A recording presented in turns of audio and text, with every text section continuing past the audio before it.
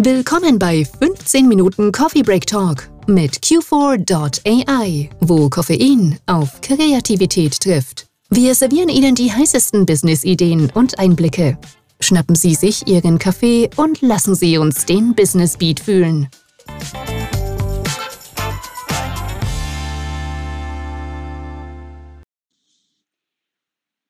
Hallo, hier ist Ralf von Q4.ai und heute zu unserer dritten Themenwoche und es geht um das Thema Resilienz und Well Being im Unternehmen. Wir alle wissen, dass es ein wichtiges Thema auch für Unternehmen ist und heute habe ich eine Expertin bei mir und ich begrüße sie persönlich. Wir sind nämlich beide in Berlin. Hallo Monika, wir kennen uns sehr lange und deswegen sage ich Monika Brix, und vielleicht kannst du dich ganz kurz vorstellen. Hallo Ralf, schönen guten Morgen, schön dich zu sehen. Und ich bin Coach für psychische und physische Gesundheit und berate Unternehmen für den Aufbau von Gesundheit im Unternehmen als Unternehmenskultur. Also es ist tatsächlich jetzt brandaktuell und ein großes Thema. Ja, und über dieses Thema haben wir uns ja auch vor Jahrzehnten, muss ich sagen, ja schon kennengelernt. Dementsprechend, wie gesagt, kennen wir uns schon sehr lange. Die heutige Podcast-Folge von den 15 Minuten geht um das Thema Führung und die Rolle der Führungskraft, des Leaders in dem Themenkreis Well Being, Resilienz. Wie stehst du zu dem Thema Führungskräfte als Vorbilder? Können Führungskräfte Vorbilder sein? Sollen sie Vorbilder sein? Oder was können sie denn machen? Also ich glaube, dass momentan die Zeit extrem sich dahin entwickelt hat, dass Führungskräfte ein Role Model sein müssen. Also sie müssen vorleben, was im Unternehmen erwartet wird. Und im Unternehmen wird das Thema mentale Gesundheit und auch Kraft und physische Gesundheit ein Riesenthema sein, um den Herausforderungen der heutigen Zeit, der agilen Zeit und auch der disruptiven Zeit gerecht zu werden.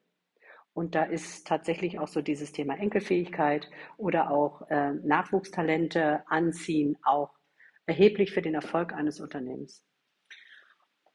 Das verstehe ich, weil wir beide aus dem gleichen Themenkreis ursprünglich stammen.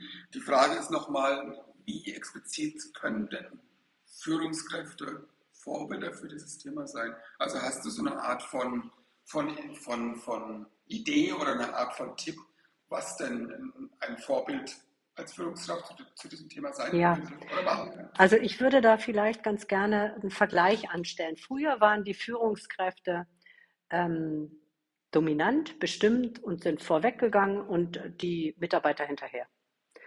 Und das hat sich geändert. Also heutzutage sind Führungskräfte empathisch und hören zu. Also dieses Thema zum Beispiel Zuhören ist ein maßgebliches Thema, um das Team zu bilden und zu führen. Also der Erfolg eines Leaders ist davon abhängig, wie stark seine Mitglieder sind, seine Mitarbeiter.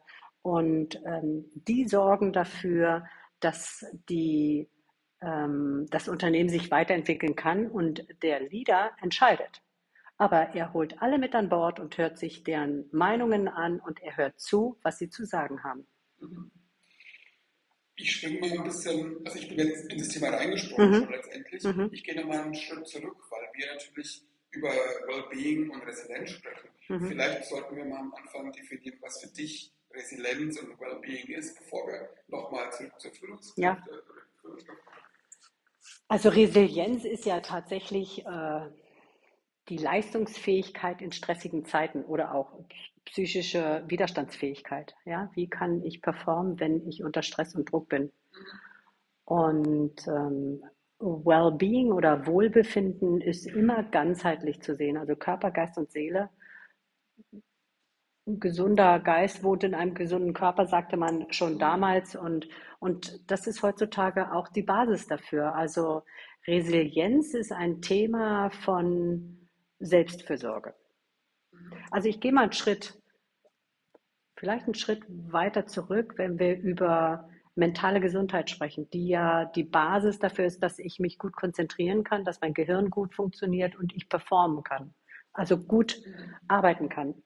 Und dafür gehöre ich dazu, also Selbstfürsorge und das Team, dass das Team funktioniert. Und da ist dann eben diese Führungspersönlichkeit gefragt, wie kann ich mein Team führen, damit wir alle gut performen können. Also achtsame Kommunikation, Zuhören, Wertschätzung, Empathie, all das sind Themen, die dazu führen, ob ein Leader sein Team abholt oder nicht. Und das Thema Selbstfürsorge, da findet sich Resilienz wieder. Also wie kann ich für mich gut sorgen, dass ich Achtsamkeit in meinen Alltag integriere und in stressigen Zeiten gut performen kann. Also wir beide, Moni, kennen ja das Thema von Kunden, wenn es um das Thema Selbstfürsorge geht oder das Thema Resilienz für Teams geht, kommt ja öfters die Aussage, zumindest bei mir kam sie früher die Aussage, ja, ist alles gut für mein Team, aber für mich als Führungskraft brauche ich das nicht. Ich mache schon alles, was ich denn machen kann und meine Teammitglieder müssen was tun. Wie siehst du denn das? Tun das im Moment alle? Und ich denke, Resilienz hat natürlich was angesprochen, in der jetzigen Zeit, wo es um Thema Agilität geht, um Schnelllebigkeit, natürlich sehr einen hohen Stellenwert. Aber tun Führungskräfte wirklich alles? Oder zumindest sind auf dem Weg, alles zu tun, für sich selber zu sorgen, also Selbstfürsorge zu betreiben? Ja, letztendlich sieht man das ja am Erfolg. Ich glaube, ein Leader, der nicht gut für sich sorgt, ist nicht in der Lage, sein Team zu inspirieren und zu motivieren. Dafür braucht es Geduld, Akzeptanz, Achtsamkeit etc. Ich glaube, man verliert seine Mitarbeiter, wenn man das nicht mehr praktiziert. Die Leader von heute brauchen Kraft, um für ihr Team zu sorgen. Und dafür, das kennt man ja aus dem Flugzeug, ne? Wenn die Sauerstoffmasken von oben runterfallen, bitte sorgen Sie erst für sich, bevor Sie für Ihr Team sorgen. Und wenn ich als Führungspersönlichkeit nicht weiß, wie ich meditiere und mal kurz innerhalb von einer Minute mich in einen guten Zustand bringen kann oder mal kurz meinen Parasympathikus ansteuern, um mein Stresslevel runterzubringen. Das ist ja das Nervensystem, was dafür sorgt, dass ich mich auch entspannen kann. Wenn ich diese Fähigkeit nicht habe, dann kann ich in unserer heutigen Zeit kein gutes Team führen. Weil Team führen heißt ja, meine Mitarbeiter stärken, dass sie wachsen. Und ich kann dann die Entscheidung treffen und das Unternehmen erfolgreich nach vorne führen. Also es wird letztendlich der Leader, der wie ein HB-Männchen an die Decke geht, weil er gerade gestresst ist und ständig irgendwie von seinen Mitarbeitern erwartet, dass sie Verständnis dafür haben, der wird keine Nachwuchstalente mehr bekommen. Es sei denn, er ist Elon Musk und verändert die Welt. Okay, das ist ja dann das Thema, Pro- und Kontra-Thema im Moment. Ich gehe noch mal ein Stück weit noch mal ein bisschen auf die Frage ein, die ich hatte. Denkst du, dass jetzt, heute am Montag, wirklich jemand von den Führungskräften schon, wirklich jemand, sondern wer von den Führungskräften, die du betreust, ist auf dem Weg dahin? Oder ist es, wie es die ganze Zeit ist, man sagt, man ist auf dem Weg dahin, stellt sich vielleicht auf sein Pedalbike, Entschuldigung, auf andere Bikes natürlich auch, und macht dann 10 Minuten irgendwie und das war's dann? Oder ist wirklich eine Art von Selbsterkenntnis, das ist ein bisschen sehr hochgestochen, aber Selbsterkenntnis dabei, dass Führungskräfte jetzt sich wirklich auf den Weg dahin machen? Also ich glaube, Selbsterkenntnis ist ein schönes Wort dafür. Wir unterscheiden, wenn wir die Unternehmen unterscheiden, können wir sagen, viele Mittelständler, die natürlich familienorientiert geführt sind und sich anderen Herausforderungen stellen als Aktiengesellschaften oder aber auch Startups, wo es sehr dynamisch ist und sehr agil, die sich natürlich teilweise schon nach den ersten 2 Jahren ausbrennen und dann feststellen, wow, hätte ich mal was getan. Aber ich glaube, um da auf deine Frage zurückzukommen, ich glaube, wir sind ja tatsächlich noch immer sehr männerdominiert in der Leadership Führungsebene, dass das Wort Meditation nicht mehr diesen Graus also eigentlich auslöst, den es vor 10 Jahren hatte. Also so ein Apple-Leader, der hat Zen-Meditation jeden Tag betrieben und sei es nur, dass es 5 Minuten sind, wo er gemerkt hat, okay, damit komme ich in meine Kraft und damit bin ich in der Kreativität, kann meine Gehirnwellen steuern und wieder die Leistung abrufen, die ich brauche. Und ich glaube, dass die Leader tatsächlich immer mehr Verständnis dafür entwickeln, was brauche ich, um heutzutage gut zu performen. Und das gehört dazu. Also nicht nur Ausgleich durch Marathontraining, noch mehr Ziele, noch mehr Schnelligkeit im Leben, sondern auch tatsächlich mal vom Gaspedal runter und in die Stille, in die Ruhe, in die Reflexion zu kommen. Das ist tatsächlich mehr. Ich habe einige Klienten, die den Walk and Talk, den Spaziergang mit einem im Wald durchführen oder morgens eine 10 Minuten Yoga-Routine machen, damit sie keine Rückenschmerzen haben oder eine kleine Meditation. Das ist tatsächlich stark im Kommen, dass das erkannt wird, was benötigt wird und auch praktiziert. Weil wir gerade schon bei einem Beispiel sind oder was du jetzt gerade gesagt hast, hast du vielleicht nochmal für alle, die jetzt zuhören, so eine Art Beispiel, wie das funktioniert hat und aus welchen Gründen das funktioniert hat? Leader als Führungskräfte als Vorbild für das Thema einzusetzen oder sich überhaupt dafür stark zu machen? Also ich habe ein schönes Beispiel. Ich habe ein Unternehmen, da habe ich mal einen Impulsvortrag gehalten und habe sie auch strategisch betreut. Und die Führungsebene saß zusammen und fragte mich, ja, wir haben ja letztes Jahr bereits für unsere Mitarbeiter einen Rückenkurs von der AOK angeboten. Wir haben doch alles getan, um unsere Mitarbeiter zu stärken. Und die haben tatsächlich nicht verstanden, was es heißt,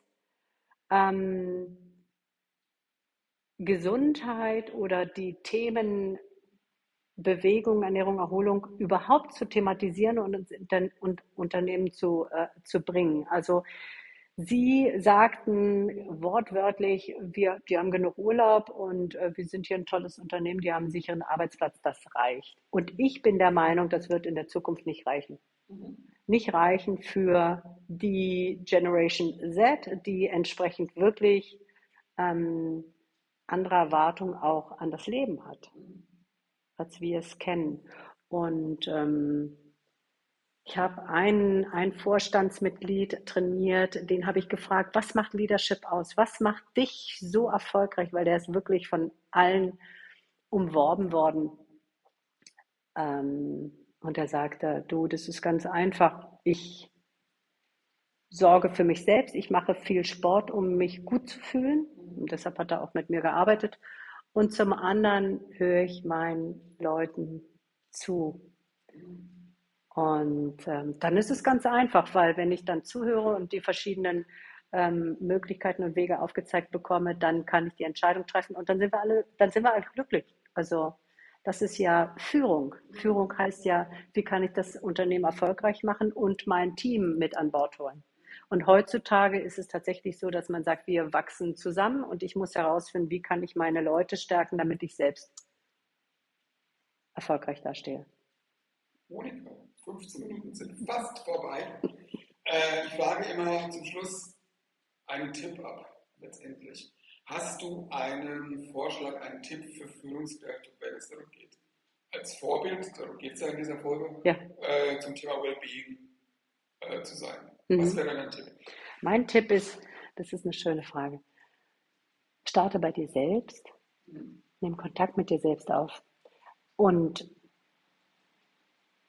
dann verändert sich alles. Das ist ganz stark. Das ist ein super schönes Schlusswort, Monika.